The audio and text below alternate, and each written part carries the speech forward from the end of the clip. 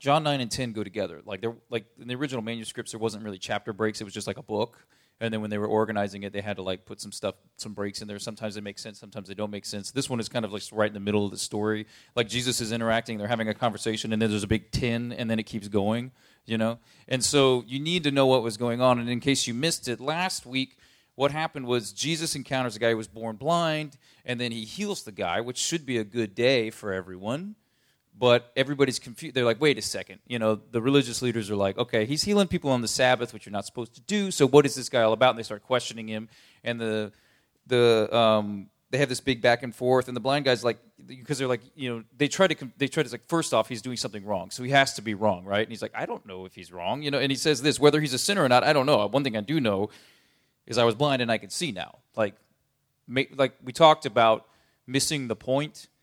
These guys are missing the point, and they're like stuck on missing the point the whole time. And this guy's like, I don't really know all of what you're talking about. I'm just saying, like, I couldn't see, and now I can. Like, that should be the most important thing in this conversation. And it's this revealing of who Jesus is and how it bothers these religious leaders. They're like, we can't handle this, you know. So they have this back and forth, and eventually they throw the blind man out because he challenges them. He says this in verse 30. The man answered, now that is, because they say, like, we don't even know where this guy's from. They're talking about Jesus, you know. And he says, well, now that's remarkable. You don't even know where he comes from, yet he opened my eyes. We know that God does not listen to sinners. He listens to the godly person who does his will. Nobody's ever heard of opening the eyes of a man born blind. And if this man were not from God, he could do nothing. And to this they replied, this being the Pharisees, the religious leaders, you were steeped in sin at birth. How dare you lecture us? And they threw him out. So there's a man who's encountered Jesus, had a miracle happen to him that's changed his entire life and existence, and then the people that should care the most about that throw the guy out, like, get out of here. How dare you correct us? And then this is where you start to see the beginning of the story we're looking at today. So Jesus finds the guy. Verse 35 of chapter 9. Jesus heard that they had thrown him out, and when he found him, he said, do you believe in the Son of Man? He's talking about the Messiah himself there. The guy says, who is he, sir? The man asked, tell me so that I may believe in him. Jesus says, you have now seen him, which is an interesting thing to say to a formerly blind dude. You have now seen him. In fact, he's the one speaking with you. The man said, Lord, I believe, and he worshipped him.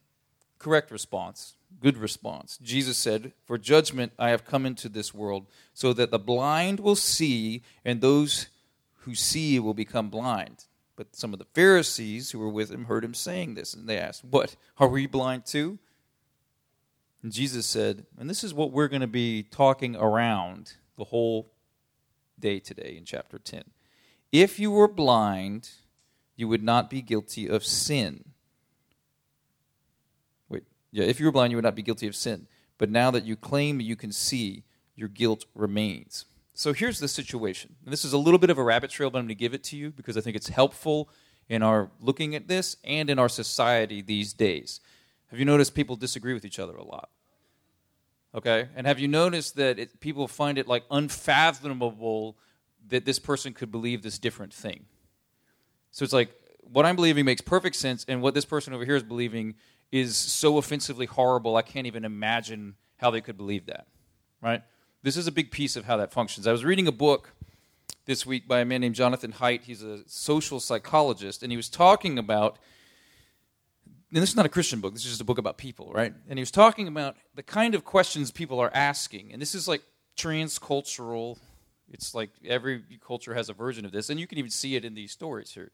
When people are looking at something that they, because when you encounter something, you kind of intuit a response to it. Okay? I said this was a little bit of a rabbit trail, just bear with me. And then after you have a response, you develop a mental structure of why. But that isn't really why you responded the way you did. Okay? They call it ad hoc reasoning, meaning I did this, so now I need a reason why, and your brain starts to come up with why you did it. Sometimes it's more valid, sometimes it isn't. The point wasn't that doesn't play as much of a role into your reaction, which it was in the book. The point is that that type of reasoning people put out there can fit into two major categories, which are somewhat incompatible. And what I mean is this. When you encounter something you don't like and you don't want to believe, the question your brain asks is, must I believe this? Okay?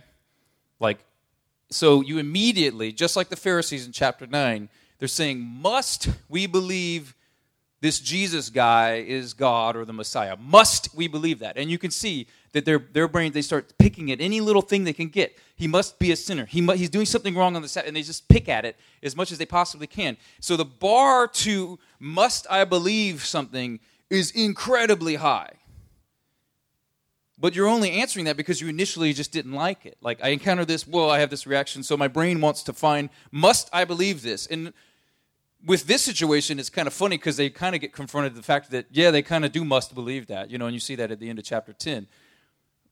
But we have this all the time about things. Must I believe this? That bar is so incredibly high, it's almost insatiable. You'll never get there, right? Now, if you encounter something and you do like it, the question isn't must I believe, but can I believe that? And that bar is incredibly low because if there's any crack to get in, you're in. And that explains kind of the openness of the blind guy a little bit, but it also explains, it goes too far, way too far, into like the last few years, people believing QAnon conspiracies and stuff like that, just because it sounds kind of like something that rhymes with the truth. So it's just enough that I can put, so I can believe that. I could believe that. Or you can't prove it isn't, So what ends up happening with us is we encounter people that are coming with a can I believe it answer, and you're looking for a must I believe it answer. And that gap defines a lot of what you see on Facebook, okay? Just a little food for thought. Rabbit trail. But you see this happening in people encountering and interacting with Jesus in this story. But the end of chapter 9, going into chapter 10, is the verse that I really want to stop on, and I wanted to think about. But now that you claim you can see, your guilt remains. Jesus' issue wasn't that they were wrong. It was that they were wrong and they were claiming they were right. And so when I said about a challenging thing, we'll get to the comforting part, but how would you feel if Jesus said this to you? What is it that you claim you see? Like, why are you here this morning? You call yourself a believer? What do you actually live like, Let's read chapter 10 and we'll talk about this. Marianne, would you come read this for me? This was unprompted. She's just going to we're going to read this whole chapter. I don't read huge bulk text too well, so I'm going to let her do it without prompting. So, yeah. It just starts here right now. Very truly, I tell you, Pharisees, anyone who does not enter the sheep pen by the gate, but climbs in by some other way, is a thief and a robber. The one who enters by the gate is the shepherd of the sheep. The gatekeeper opens the gate for him, and the sheep listen to his voice. He calls his own sheep by name and leads them out. When he has brought out all his own, he goes on ahead of them, and his sheep follow him because they know his voice. But they will never follow a stranger. In fact, they will run away from him because they do not recognize a stranger's voice. Jesus used this figure of speech, but the Pharisees did not understand what he was telling them. Therefore Jesus said again, very truly I tell you, I am the gate for the sheep. All who have come before me are thieves and robbers, but the sheep have not listened to them. I am the gate. Whoever enters through me will be saved. They will come in and go out and find pasture. The thief comes only to steal, kill, and destroy. I have come that they might have life and have it to the full. I am the good shepherd. The good shepherd lays down his life for the sheep. The hired hand is not the shepherd and does not own the sheep. So when he sees the wolf coming, he abandons the sheep and runs away. Then the wolf attacks the flock and scatters it. The man runs away because he is a hired hand and cares nothing for the sheep. I am the good shepherd. I know my sheep, and my sheep know me. Just as the Father knows me, and I know the Father, and I lay down my life for the sheep. I have other sheep that are not of this sheep pen. I must bring them also. They too will listen to my voice, and there shall be one flock and one shepherd. The reason my Father loves me is that I lay down my life, only to take it up again. No one takes it from me, but I lay it down of my own accord. I have authority to lay it down and authority to take it up again. This command I received from my Father." The Jews who heard these words were again divided. Many of them said, "He is demon-possessed and raving mad. Why listen to him?" But others said, "These are not the sayings of a man possessed by a demon. Can a demon open the eyes of the blind?" Further conflict over Jesus' claims. Oops, that's a subtitle. Then came the festival of dedication at Jerusalem. It was winter, and Jesus was in the temple courts walking in Solomon's colonnade. The Jews who were there gathered around him, saying, "How long will you keep us in suspense? If you are the Messiah, tell us plainly." Jesus answered, "I did tell you, but you do not believe. The works I do in my Father's name testify about me. But you do not believe because you are not my sheep. My sheep listen to my voice. I know them, and they follow me. I give them eternal life, and they shall never perish. No one will snatch them out of my hand. My Father, who has given them to me, is greater than all. No one can snatch them out of my Father's hand. I and the Father are one." Again his Jewish opponents picked up stones to stone him. But Jesus said to them, "I have shown you many good works from the Father. For which of these do you stone me?" "We are not stoning you for any good work," they replied, "but for blasphemy, because you, being a mere man, claim to be God." Jesus answered them, "Is it not written in your law, 'I have said you are gods'? If he called them gods to whom the word of God came, and Scripture cannot be set aside, what about the one whom the Father set apart as his very own and sent into the world? Why then do you accuse me of blasphemy because I said, 'I am God's Son'? Do not believe unless I do the works of my Father. But if I do them, even though you do not believe in me, believe the works, that you may know and understand that the Father is in me and I in the Father." Again they tried to seize him, but he escaped their grasp. Then Jesus went back across the Jordan to the place where John had been baptizing in the early days. There he stayed, and many people came to him. They said, "Though John never performed a sign, all that John said about this man was true." And in that place many believed in Jesus. Amen.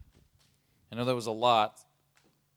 Normally we kind of work through as we go, but I figured what I want to do is get you to see this big picture here, and then we'll talk about it, because this really breaks down into two parts. One part is exactly the response of Jesus to the Pharisees after healing the blind guy. And I don't know if you know when you hit that title, "Further Saying," or whatever, that's jumping forward to the Hanukkah where Jesus is going into Jerusalem, and the same exact thing happens. And what you have is two parts that basically Jesus uses this metaphor of being the shepherd and us as the sheep, or people as the sheep, and compares the two.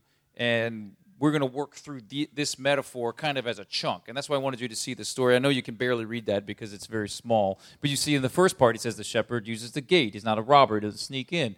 And he calls to the sheep by name, and they respond to him. And the shepherd is the gate. He's not a thief. And God's shepherd lays down his life for the sheep. He's not a hired hand who runs away when a wolf shows up. And he's a good shepherd, and he knows the sheep, and the sheep know him. And y'all have had pets. Y'all know what this is about, Other sheep of another sheep. This is not even pets. I didn't mean to, you know what I'm saying. You have relationships with animals. Okay, follow me. He has other sheep not of the sheep pen, and he lays down his life. And then part 2, when you see Jesus in Jerusalem in Hanukkah, he says, they ask him, "Tell us if you're the Messiah." And he says, "I do tell you, but you don't want to believe me because you aren't my sheep." And he says, "My sheep know my voice." The same thing he's saying. When I call, they answer. They listen to me. And I give them eternal life. My Father has given them to me, and no one can take them from me. And then they try to stone him, and they say, "Why are you stoning me?" And he said, "Because you claim that you're God." And he's like, "What do you want me to claim if I'm God?" And then he says, "I told you to believe only if I did the works of the Father." And so if I'm doing that, if I'm, believe the works at least. You know what I'm saying? So these are the two parts we're going to go through. So the first thing we want to talk about is Jesus as a shepherd. So he's drawing on this image. He's pulling on an image. This was something that people did. We're not as familiar with shepherds in our culture. Back then they were. Not like a super killer profession, but it's also not like the dumps. I mean, Jesus is using this in like a positive image. He's saying, I'm the shepherd. And so it's something everybody would have understood. Now, if this bothers you, in this image, we're like the sheep. And I know that's in our culture now, calling people sheep is like offensive, but oh well, we're sheep. So maybe the news flash is, I guess we're sheep. It just depends on what shepherd you're following. And so Jesus is what he's doing is, well, let's talk a little bit about shepherding, and then I'll tell you what this whole thing is about. So back then he's using a lot of imagery that we just don't know a whole lot about. So there was pins, which sometimes if they were temporary, they'd be made out of like briar bushes and stuff. So it's kind of like barbed wire, or sometimes it'd be like stone, and they would put barbed wire on the top to keep out animals and to keep out people that were stealing sheep. And then sometimes, like, several of us would be shepherds, and I got my sheep, you got your sheep, and we're like, well, I don't want to build my own thing.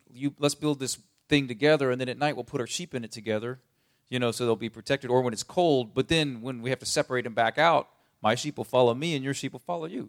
And if they don't, I can recognize mine, and you can recognize yours. Like, this is the kind of intimacy that he's trying to pull on here. And there's even this whole talk, he's like, I am the door. There's a lot of talk about how sometimes the opening of the place would actually be, they would close it up, and sometimes they were just the shepherds would just sleep there, as kind of like the actual door. Like, I'm now preventing bad people or bad things from coming in. And he's using that as a metaphor of a door to salvation, obviously. And the sheep were totally dependent on the shepherd. This is not like, domesticated, like dogs in the wild can take care of themselves to some extent. You see what I'm saying? Like, sheep in the wild have a rough time, and especially a whole big group of them. And so sheep were totally dependent on the shepherd for pasture and food, then for protection, for medication, shelter, giving birth, everything. Like, they were fully domesticated animals that needed their shepherd. And this is what this whole thing is about. Jesus is saying he's a good shepherd, and these Pharisees are not. And that's the division he's making. He's saying, my sheep hear my voice, and you guys aren't doing it. That's why they're not listening to you. Or you see what I'm saying? And he's saying, I'm not sneaking around. I'm not a robber. You guys are here to steal, kill, and destroy. And this is an interesting thing, because that John 10:10 verse, you always hear people quote as if it's about the devil. The thief comes to steal, kill, and destroy. And it is. I mean, like anybody steal, killing, and destroying is doing the work of the devil. But it's not actually literally most directly in context talking specifically about the devil. You follow what I mean? He's talking about these guys. He's like, I am not like you guys. You guys are here to do this, steal, kill, and destroy. And I've come that they may have life and have it to the full. So he's setting up a difference. So that's actually what this whole thing is about. That he's bringing correction to the religious leaders of the day, okay? And you see this also in the second section, because, in Hanukkah, it's actually a celebration. It's not one of the feasts like we talked about yesterday. It's not one of the 7 biblical feasts. It was like an extra one. But it was based on an event that was, basically the freeing of deliverance and oppression, and they would do this, and they still do it now to celebrate that event. But here Jesus is in the middle of that, the ultimate deliverer, he's not being recognized or celebrated, So here you have, again, some contextual stuff where he's saying, like, here I am, I'm the ultimate deliverer, and they're like, nah, we're not buying it, So here's Craig Keener on this. The whole point of this story is that God's true people hear Jesus because they recognize him as the shepherd. Thus, the very authorities who have excluded the healed man from the synagogue now prove excluded from the people of God. So that's pretty intense if you're a religious leader like me. And Jesus is borrowing language from the Old Testament, Ezekiel 34, which is all about God being the shepherd. And again, these guys weren't lightweights when it came to the Bible. Like, we don't read the Bible very much compared to them. They, knew it. So when he's talking about this, they would recognize what he was saying, and it would bother them a lot. Ezekiel 34, 11 and 12 says this, for this is what the sovereign Lord says, I myself I will search for my sheep and look after them. As a shepherd looks after the scattered flock when he is with them, so will I, after my sheep, I will rescue them from all places where they were scattered on a day of clouds and darkness. And it keeps going, and it was going before that, where he's rebuking the shepherds. So they're seeing that fulfilled in front of them, and they don't like it. And so, like I said earlier, you might have noticed people disagree with each other these days. You might have also noticed that there's a lot of religious leaders that have been caught in all sorts of scandals in the last few years. And I think you can rest assured with this chapter here that bothers Jesus a lot. So when we feel bothered by that, we can know that Jesus is bothered by that as well. And so I breezed through that because I realize that most of us in this room are not religious leaders. And so just so we don't go like, oh, good, I get a pass on this one. I'm glad I'm not a preacher. Now I'm going to talk about the part that applies to all of us. Going back to that verse in 9:41, and not trying to overstate the fact that this is mostly a rebuke to the religious leaders of the day. And Jesus establishing himself as the good shepherd to all of his people, including the ones, I don't know if you picked up on that, not of the sheep pen. Just about every single thing Jesus does is with his Jewish people.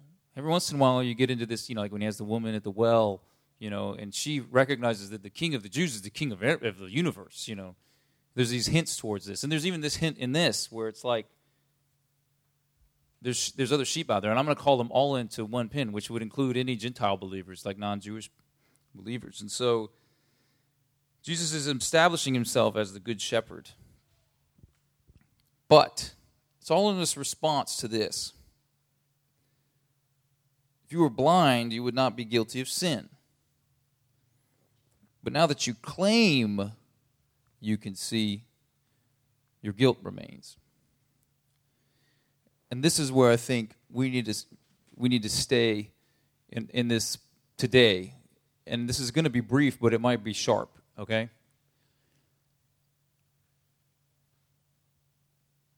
We claim to believe all sorts of things. We claim we can see all sorts of things.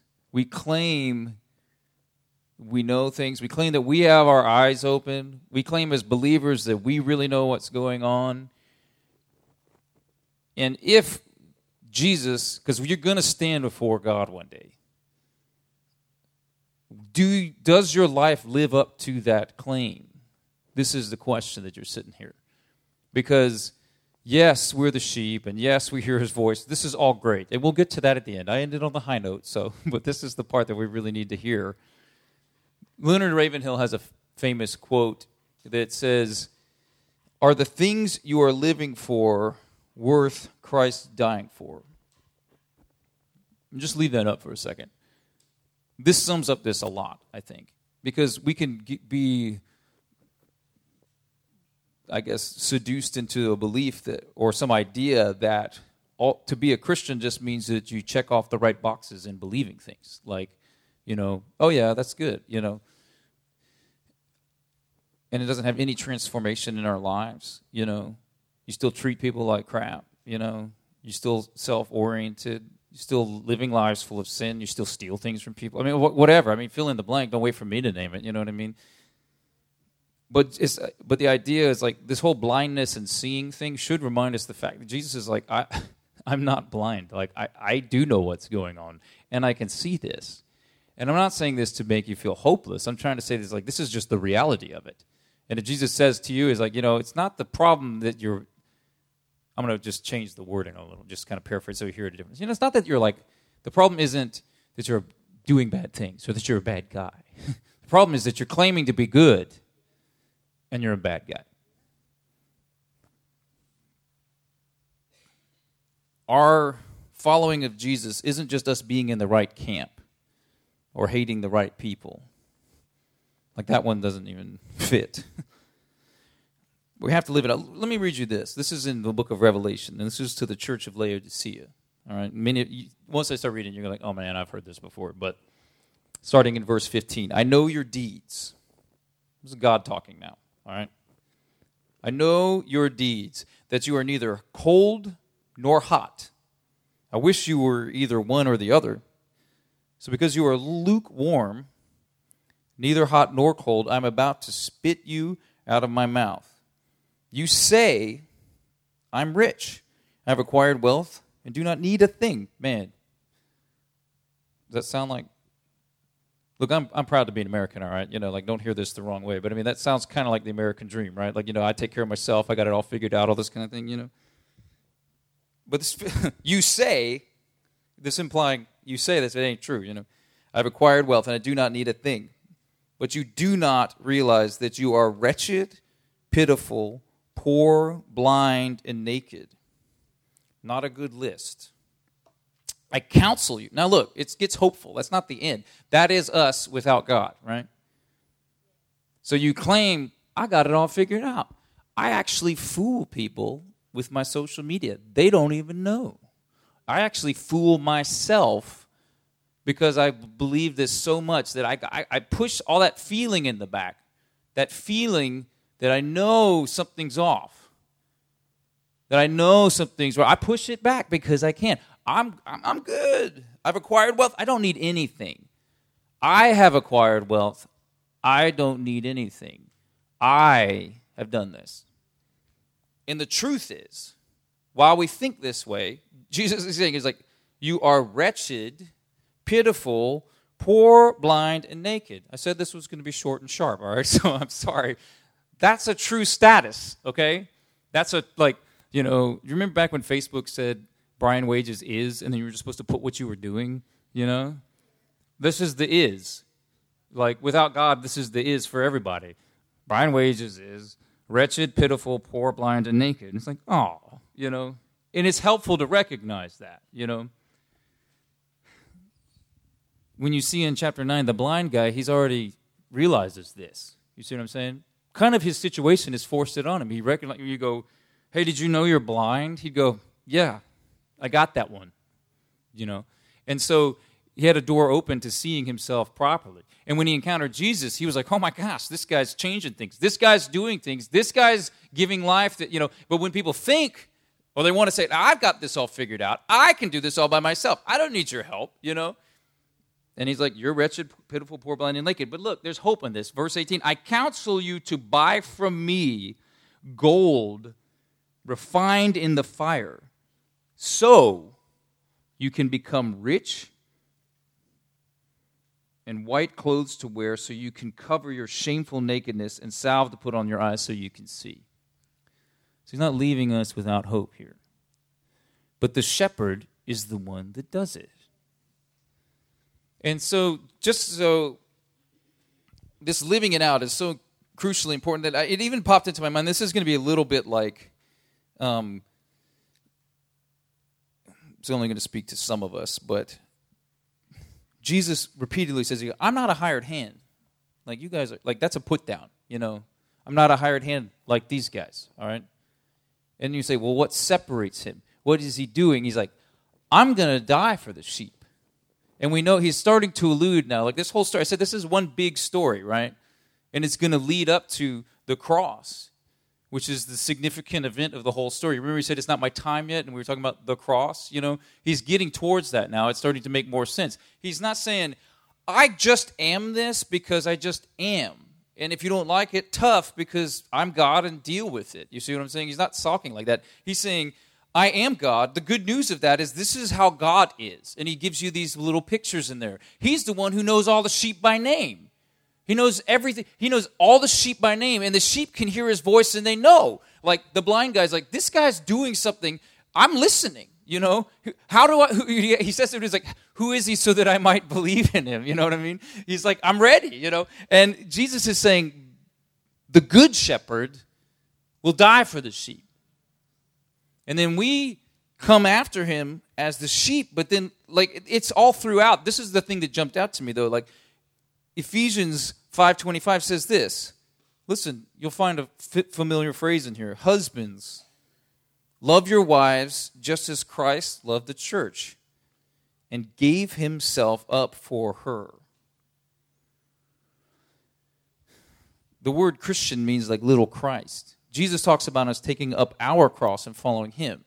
So not only do we accept the work and the providence and the medicine from the Good Shepherd to us as sheep, we also in turn become good shepherds to other people as well. And that's not just people like me who get paid for it. It's all of us. All of us who were blind but now see, okay? Not who claim to never be blind, okay? And the funny thing is, it's like we don't have to argue about it. Like, if you actually believe what God is laying out here, it just kind of is this way. Without Jesus, everyone is wretched, pitiful, poor, blind, naked, and thing. But Jesus provides a way for the buying the gold, refined by fire, things that actually matter, the things you've actually been longing for. This is the other thing. Those deep longings, those deep hungers, those deep feelings, they're there, and you can pretend like they're not, like the Pharisees, or you can just admit them. But it's scary to walk through that because the truth of the pitiful, poor, blind, and naked part kind of stares you in the face for a little while. The good news is Jesus is dealing with that and changing things. Kayla, come on up here. But he gives it. I mean, the reason I put this in here is because, like, I know I'm a guy too, so it's like I get it. Like, what am I supposed to do about this? Like, one of the things as a husband is to treat your wife and your family like Jesus did, and give yourself up for them, not expect them to serve you. You're the one who's the protector. You're the gate. You die for them. You see what I'm saying? You know, hope husbands, you're listening to me. You know, you need to take care of business like Jesus does. And that's good. John 10:27, my sheep listen to my voice, and I know them, and they follow me. So there's this hearing his voice.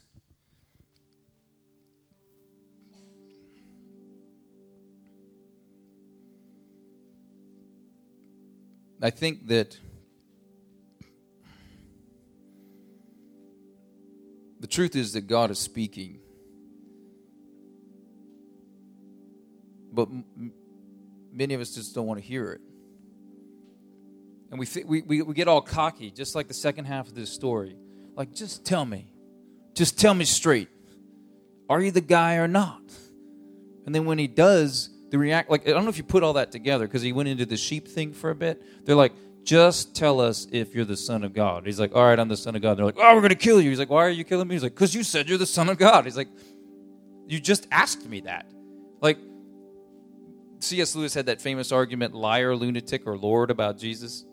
You know, either he's a crazy dude who thinks he's God. That's an option. Or he's a liar, where he's just, I know I'm not God, but I'm going to tell people I am because, you know, whatever. Or he actually is what he says he is. And he invites you to, like, check it out.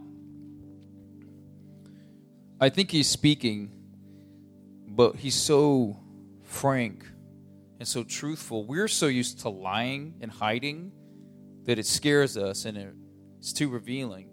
But on the other side of the truth, with him, is all of the things that a shepherd does that we desperately need. And we're not supposed to pretend like we don't. We're not supposed to pretend like we don't need God. We're not supposed to pretend like we got it all figured out or we can take care of ourselves, because we can't. And you can keep pretending because we won't be too rude and force you to not. But the truth is, if you want the truth is you need him. And it's hard to hear that, but that's the truth. It's hard as men to hear that. That's why I use men. And it's hard as young people to hear that. Like, you know, you don't know when the next war is coming. You see? You don't know when everything that you have that you thought was stable is going to be shaken. You just know that it will. But we can be of good cheer because he's overcome the world and he's the good shepherd, the one we put our faith in. And so I'm going to read this to you, and then Caitlin and I are going to sing it. We're going to sing this Psalm 23, which is about the Lord as the shepherd. And we've sung this song so many times. It's a Jason Upton song, but it's almost like, I don't know, it's almost like my song now. I've sung it so many times, but I'm going to read this to you. And I'm not going to read the King James Version because I think so many of us memorize this as a King James that you don't listen to it anymore. I'm going to read, I think this is NIV or something, but listen to the words. And then while we sing this song, I want to invite you, if you need to come down and spend some time at the altar and to admit to the Lord in places of your life where you are wretched, pitiful, poor, blind, and naked, or whatever you need to do, just do business with God. I invite you to do that because He's the good shepherd and he's calling your name, but you can choose not to listen. The Lord is my shepherd. I lack nothing. I just got to stop. I'm sorry. Did you notice in Revelation? I just got to read that to you again. Revelation. You say, I am rich, I have acquired wealth, and I do not need a thing. Whose faith is that in? Yourself. This is completely the opposite. The Lord is my shepherd. I lack nothing. He makes me lie down in green pastures. He leads me beside quiet waters, which is where the sheep would drink. He refreshes my soul. He guides me along the right paths for his name's sake. Even though I walk through the darkest valley, I will fear no evil. For you are with me. Your rod and your staff, they comfort me. You prepare a table before me in the presence of my enemies. You anoint my head with oil. My cup overflows. Surely your goodness and love will follow me all the days of my life, and I will dwell in the house of the Lord forever. So, Lord, we just commit this time to you.